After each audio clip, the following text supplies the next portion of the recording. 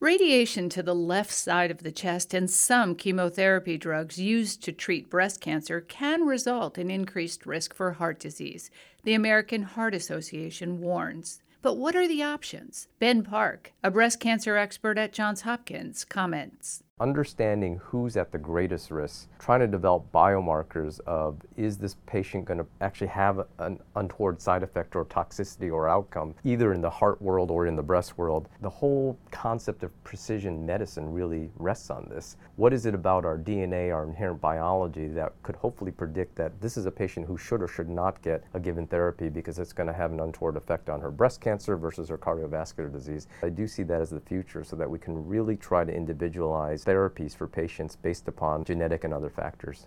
Park notes that new and more specific treatments are also under development that should also help reduce risk. At Johns Hopkins, I'm Elizabeth Tracey.